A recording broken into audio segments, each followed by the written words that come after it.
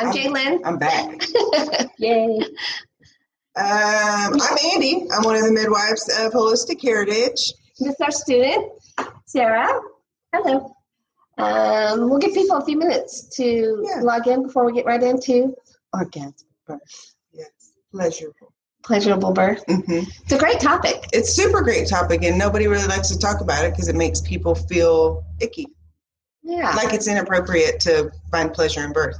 Yeah, I may play a little bit at devil's advocate today, so we'll see. I've got we thoughts. Fight? No, I never fight. Intellectual discourse. We had a great birth this weekend.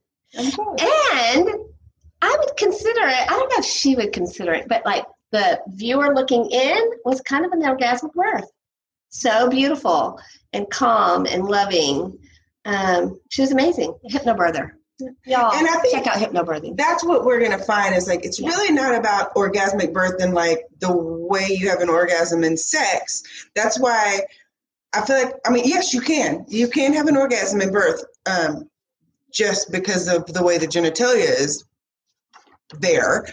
But really it's like switching that word to more pleasurable, because there's other words that can describe it much better than orgasmic, but that's the word that's like flashy and gets everybody's attention. It does. But really, orgasmic's more of an emotion that's going on, the whole setting of the birth. So not necessarily an intimate sexual experience, but more of a pleasurable. I like that word. That works. So you want to get into it? Sure. I'm trying to think if I had any fun things to say, but right now I'm brain farting, so there must not have been that great. Any crazy things from your cruise? I did some crazy things on my cruise. Yeah, I did. Played a few games that if there's photographic evidence of, I might be a little embarrassed. You are in the moment kind of gal. Yeah, I think the people on the boat knew me. And my whole family really, like, because Caleb was there. Oh, you know what I did that was cool? This has nothing to do with embarrassing, but just like, I kind of felt young and hip for a hot minute. It was called a silent disco, and I saw it once on Amazing Race, and I guess they do it in other countries, but I'd never heard of it here. But you put on headphones, and when you walk into like the dance place, it's silent. There's no music happening. But within your headphones, you have like choices, right? So you pick A, B, or C, and then everybody in there is listening to different stuff. So somebody might be dancing like, let's get it on. And somebody might be, I put my hands up in, and so everybody's doing something different. So it looks insanity, and it's silent, so it looks strange. And then it's like you'll see somebody across the room and be like, I got you. They're listening to the same thing, and it was so fun. Now, are you supposed to try to find someone that's listening? I don't know, but I did. And my son Caleb is like one of the best dancers I've ever laid eyes on. So he's like the hit of the boat, and people would be trying to change their station to find whatever he was dancing to. It was fun. I had a great time on the cruise. Thanks for holding down the fort. Cool. I'm glad you had a good time. Yep. Not much happened, really, while you were gone. It was very quiet. None of our December moms wanted to deliver. Y'all all waited till New Year's. Well, Christmas. They were busy. Or November. Busy times. Yeah. Busy times. Well, let's talk about today's subject. Okay. So first, I just want to say that there's really just recently, probably in the last 10 years, been some information about it. And a lot of it is media frenzy, like super flashy sex, orgasmic birth. And they try to make it, because that's what sells, right? Are these hot headlines. And there's a film that came out, and there's some really good books about it. But what we're really going to try to talk about more is like the science behind it, what I'm going to talk about is like the anthropology, how we got to where we are now and why we got there. And I can't take credit for any of this because I didn't do any of this research, but there was a local midwife, Anna Caffrey, who worked long and hard on this information. So I just want to give her big props because she was doing things that nobody else was doing. And found out a lot of good information. So a lot of the information I'm going to talk about is straight from her. Yeah. And I read a shorter article on Anna Caffrey's research, and If you guys don't know it, there's a website called The Orgasmic Birth. Go check it out. Interesting. And I watched bits of the movie too, which wasn't, it sounds like it's going to be so titillating. It really wasn't. No, it's not. But it was nice, normal birth. And it's more about the attitude you go into your birth rather than a sexual experience. Absolutely. Because that's really what the words kind of make you feel like it's going to be this intimate sexual experience, but not sex in a traditional sense. No, I agree. And I was going to say something. Gosh darn it. Oh, I sidetracked her as usual. As usual, whatever. So I think the biggest thing is that sexual pleasure, like culturally speaking, historically speaking, sexual pleasure has not been important in history really recently. It's just kind of been taken away from women. It's for women, I think it's always been important for men. Always important for men. And there was a time that it was on a pedestal for women. It was important. And I'm going to talk about a little document that's in the British Library that actually said something about that. But we didn't have that for a long time. It was really stolen from us, and it wasn't part of reproductive health. It wasn't part of conception. It definitely wasn't part of birth, and we didn't consider that when we were thinking about female reproduction. It had nothing to do with pleasure. So why would birth be pleasurable? Right. And these words are powerful because for so long it was taboo for women to own their sexuality, to own that pleasure, and no matter what format that is. So when you hear those words, it's like, and then like in the article, women were afraid to tell their friends that they had a pleasurable birth. Right. Well, because the only sensation we're really allowed to glorify in birth is pain. Because it's like the harder birth, the more dramatical birth, the bigger, like less boring birth you have, the more hero you are. Right. In our society. Yes. So we're kind of here to say, man, no, that's not true. Might there be sensations that are uncomfortable or even painful? Yes. But might there be sensations that are pleasurable? Yeah, and we can have both. Absolutely. You can have both. And I think that's what becomes confusing, because sometimes when people talk about that they've had this great birth, someone who feels like they didn't have that experience is feeling less than, right? And it's not about making anyone feel less than for anything. It's about your experience and how you're perceiving it. Right. And I think that it's cool. And this is part of why I like to do red tents. And if you've never come to a red tent, you should come to one of our red tents. You don't have to be one of our clients, but it's just like birth storytelling, basically, is because you get to hear a whole side where words are used to explain the way somebody perceived their birth. And I always think it's cool to hear those words. Like, yeah, sometimes they're not fabulous words, like maybe they've had a traumatic birth, or maybe they were frightened, or maybe it was painful. But what are some of the other words we hear that are more positive? Right. And evoke that like pleasurable orgasmic thing. So the ones that pop out for me are like empowering, euphoric, healing. Like those are all pleasure-filled words. Mm-hmm. And I'm sure like if you've birthed, there are some of those words that pop up for you. Empowering is the one that just sticks out for me. And I would encourage you, if you did have a traumatic birth, to think about the whole experience, because one moment doesn't make the whole experience. Right. I don't know if that makes sense to y'all. So if you could think, oh, well, this part was good, and I like that this happened, and oh yeah, I was strong. I made those decisions. I did this. Then maybe the trauma part of the birth, there can be some healing, a little bit better healing. I agree. My husband always told me, because when you have home birth, it tends to become quite an addiction, because you're always seeking like this perfect birth, and every birth is its own thing. So, right, it might be really great, but it's like, oh, but I wanted to do this. Mm-hmm. So you're seeking it. And that's really hard. And I used to do that all the time. And finally my husband was like, babe, we've populated the earth. You're not going to have the perfect birth. You've had great births. And I did do that. I looked through it and looked for those words, because Pat, my midwife, was always good about like, hey, let's find the words. Let's write it down. So I would like you to find your words. What word described your birth? And if it's not a good word, that's okay too, because you need to work through that. But if it is a good word that evokes some pleasure, own it. There's nothing to be ashamed of. There is no taboo in that, because birth is beautiful. And maybe the word's boring. Heck yeah. Mm-hmm. Boring is beautiful. Yep. My philosophy. We still need to have a sign. We need to have a sign made for sure. The other thing I want to talk about is, I think the reason there was a shift, and Anna found this to be the same, and there's a really famous midwife, if you don't know about her, her name's Ina May. You need to know about her, Ina May Gaskin, is when we shifted out of home and into institutions like hospitals and some of the first birthing centers, we started medicating people. We started changing the way we did things, started changing the hormones that happen, making it more like a fog and dissociating the sense from the sensation.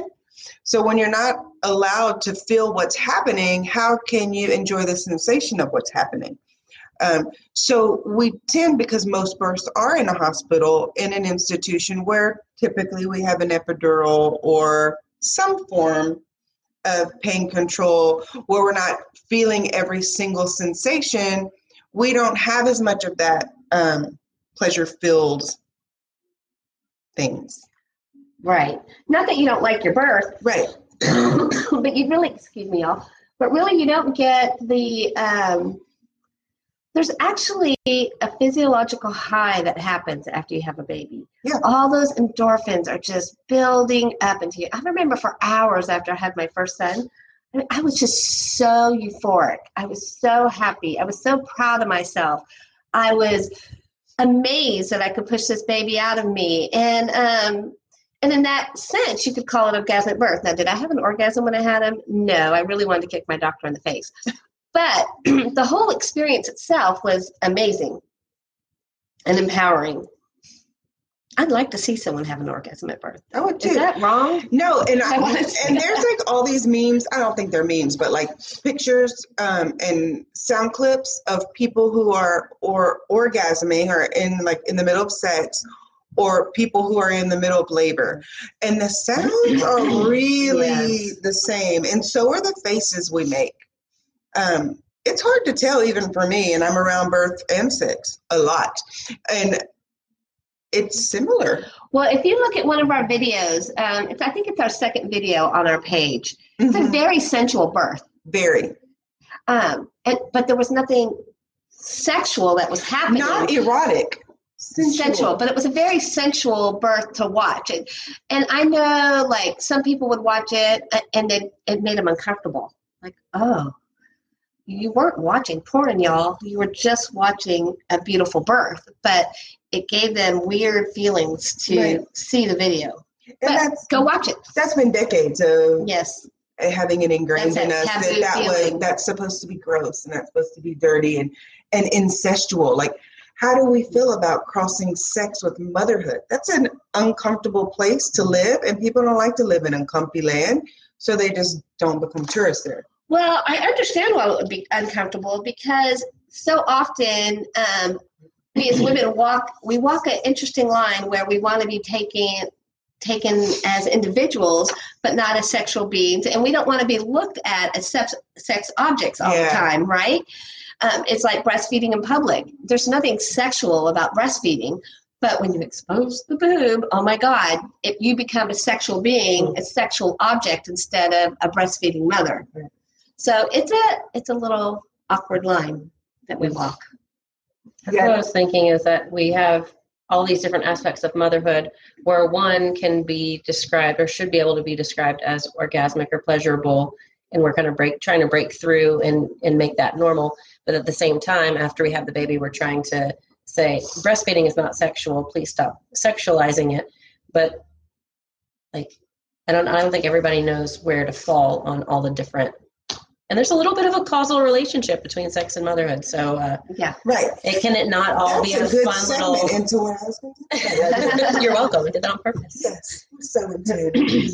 So in the British Library, this is something that Anna talked about. You can actually go there and you can hold this old wretched, smelly copy of a book called The Midwife's Book, The Whole Art of Midwifery Discovered, right? And inside of there, there's a picture that unfolds, and it's of a uterus with a baby, and it unfolds to show the vagina, but the vagina is covered by a flower, because heaven to Betsy, we show body part, because vaginas are, hold your pearls, ladies, vaginas. But the cool thing about that, and you can hold it in your hand, and this was not that long ago, because this is books in print, right? So it can't be that long ago. It actually says that you cannot procreate without an orgasm. And that is what was thought in the world back then, that you have to orgasm in order to get pregnant. Of course, we know that's not true, because some women don't orgasm at all, and they've had lots of babies. But what I think is cool about that is that we highlighted here the importance of the orgasm. We highlighted the importance of that being part of a woman's health. And that really, really quickly, that was stripped away. And that has nothing to do with reproduction anymore. It's been very, very, I hate to use the word medicalized, not medicalized, but like streamlined into this like factory. You're a semen receptacle, and this is what happens, and blah, blah, blah, blah, blah. No, it's like a really cool, intimate, chemical, hormonal, like all these beautiful, pleasurable things. Well, not only that, when you think about having an orgasm while you're in labor, yeah, it's a natural pain reliever for one. And when we have an orgasm physiologically, everything down there, your vagina, vaginal vault, it actually expands when we have an orgasm. So, yay.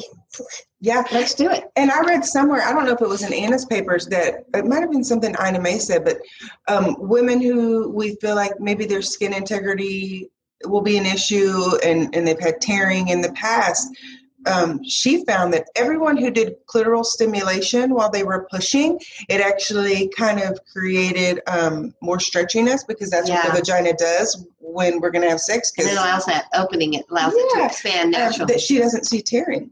Interesting. When women do your thing, girls. Mm-hmm. I might ask somebody to do it next time. I don't know that we can ask people to do that, Andy. I'll just suggest it. Well, now we've opened the door to conversation about it. Right. Uh-oh. We're going to ignore that. Sorry, y'all. Silent disco. Every week. And the other reason, I think, because if we're going to talk about how this happened to us, how did it get stripped from us and how do we get it back, is we need to take note of the fact that it had to get desexualized, because for all of eternity, men weren't really allowed in that sacred birth space. It was a space for women, for midwives, for sisters, mothers, friends, and that's who did birth. But when the time came when men were going to be in the birth space, they had to take away the sex or it would have been inappropriate. So it had to just be the vagina that didn't have anything to do with sex. We couldn't be looking at any of the bits and pieces because that wouldn't have worked in society and men wouldn't have been allowed in the space. So that had to happen. Right. I think that's pretty interesting. So we just need to take it back. Like it's a whole thing. We can't put it in compartments because it all works as one. Right. And I think the thing to remember when, if you're shying away from, like there's a book called The Orgasmic Birth, there's the video, there's the movie, there's Anna Caffrey, there's websites about there. They're going to really talk to you about, it's not necessarily having an orgasm. It's really about the intimacy and the empowerment you have at birth and how you view your whole birth experience. Yeah. Not necessarily the act of having an orgasm when you have the baby. No, very possible. And I didn't know. I didn't have any orgasmic births, but I do remember, and I hear different people say different stuff. So this is an individual thing, just like every birth is individual. But when I went to Anna's speaking session, she did have women come in and talk about their births, and there were people who had like pleasure just beyond euphoria, like orgasmic births. And the words they were using when they talked about the actual feelings and sensations they were having, I found myself going, well, yeah, I had that too. And I do remember it because like we even tell clients sometimes who are afraid of pushing, or they say, I don't like the pushing part. I liked the pushing part. Too. It felt good. I felt powerful. And you guys can judge me if you want to, but I'm going to be the first one to just be open and honest. When you have a penis in your vagina, hopefully it feels full. I'm sad for you if it doesn't feel full, but hopefully it feels full, and it feels like bulgy, and it feels like something's present. And that evokes a good sensation. It's supposed to. It releases hormones, and there is a feeling that only that feels like, right? Having something in your vagina. But when you're having birth and that starts to fill up, I remember being like, oh, that sensation, I can recognize that big full feeling. And it was less scary, not like Chris is like a baby's head. Sorry, babe. He ain't all that, but like similar sensations. Am I making sense? Sorry, Chris. If you were like this, that would be no good. I was thinking it though. It's like, well, yeah. But I'm just saying, like, that word being full, that's a good sensation. And I remember feeling that way too. I remember feeling that I liked pushing. I liked the feeling of the baby coming down. Was it like pleasure, like, oh, baby, let's do it again? No, but it was, I don't know. I liked it. Gives you a sense of ownership, I feel like, because it almost feels like labor happens to you. But then once you get to the pushing, there's something that you can need to be an active participant in actually moving, feeling what you're doing. Because, you're in labor, and it might be changing your cervix. It might be descending the baby. But you can't see that or necessarily feel it until the very end, when you're going, okay, I can actually feel the progress that I'm making, and I'm participating in this. So it does give you a little bit more ownership and power. And not only that, it kind of builds like an orgasm too. So you've got this pressure, and it's building and it peaks, right? And then your baby's head comes out. And it's almost like people look like they're having an orgasm right when the baby's head comes out, right? Because it's like, oh, that one moment. Sorry, y'all. I didn't mean to be that. But that's what it's like when you see it. Can you do that? No. Okay, one chance at it. Okay, one chance at it. But it does kind of look like that. Don't you think? Yeah, and some other words I just thought of when I was thinking, like, because I really wanted to be open and honest, because if I'm not going to be open and honest, who is, right? Bulging. Like, that kind of feels good. That's a good sensation. Even the stretching. Because if we can switch the way our mind views that uncomfortable sensation into something that's recognizable and not scary, there's no reason to be scared of it. So if we can turn that switch and be like, no, this is all part of the process. This is all what it's supposed to feel like. And it can be pleasurable, then it can be pleasurable. Right. And I think we have to come back to how we view the whole birth experience. So it's really hard to have these euphoric, great feelings when we're encased in fear. So when we really embrace ourselves as women, embrace our beautiful bodies and their ability to birth, and we release all of that fear, then we can really get on board to what our bodies are actually doing and appreciate that whole process instead of fearing it. Mm-hmm. And through that, I think you have the more pleasurable. Which is why hypnobirthing is. Oh, I love hypnobirthing. The boss. And you can't talk about birth or orgasms without talking about hormones, right? So one of the major hormones is oxytocin. If you've ever listened to anything we've ever said, I'm sure you've heard that word 1 million times.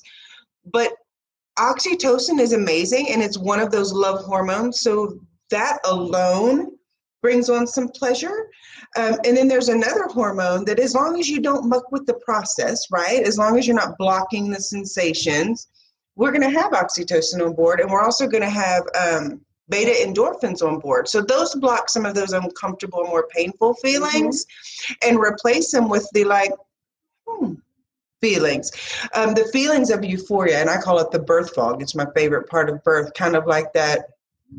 I hate to say like I just smoked weed, because I would say that I know what that feels like, but like the feeling. Yeah. Are you nodding and yes, agreement? Yeah. I'm in agreement. Those are hormones, and they're lovely, lovely hormones. But when we do the things like don't feel safe in our surroundings, we don't have a supportive team, we don't have a supportive partner, we don't know what's going on, so we're frightened and we're not willing to surrender. We've got barbiturates on board, we've got narcotics on board, we've got an epidural on board, and we've blocked the sense to the sensation, and we've also blocked the hormone to the euphoria. Right. And something that we do in general in society with birth is, of course, we're in this hospital room with 10 million people around you, and it's not a very intimate experience. When you're allowed to have your birth partner be in that room, then it becomes a more intimate experience. Then you can get that buildup of that love hormone, that oxytocin, and reach more for that pleasurable birth. There was something else. Oh, I know. One of the big points that Anna pointed out that every single mother that had some pleasure said, and we find it all the time in our practice, and even before we had our practice when we were midwives, a really good class. The more informed you are, the better your experience is going to be. So do pregnancy education, do birth education, even parenting education. And the other thing I thought was cool is that there is a deep correlation between pleasurable birth and good outcomes with breastfeeding and parenting and bonding. Yeah, I think it's imperative.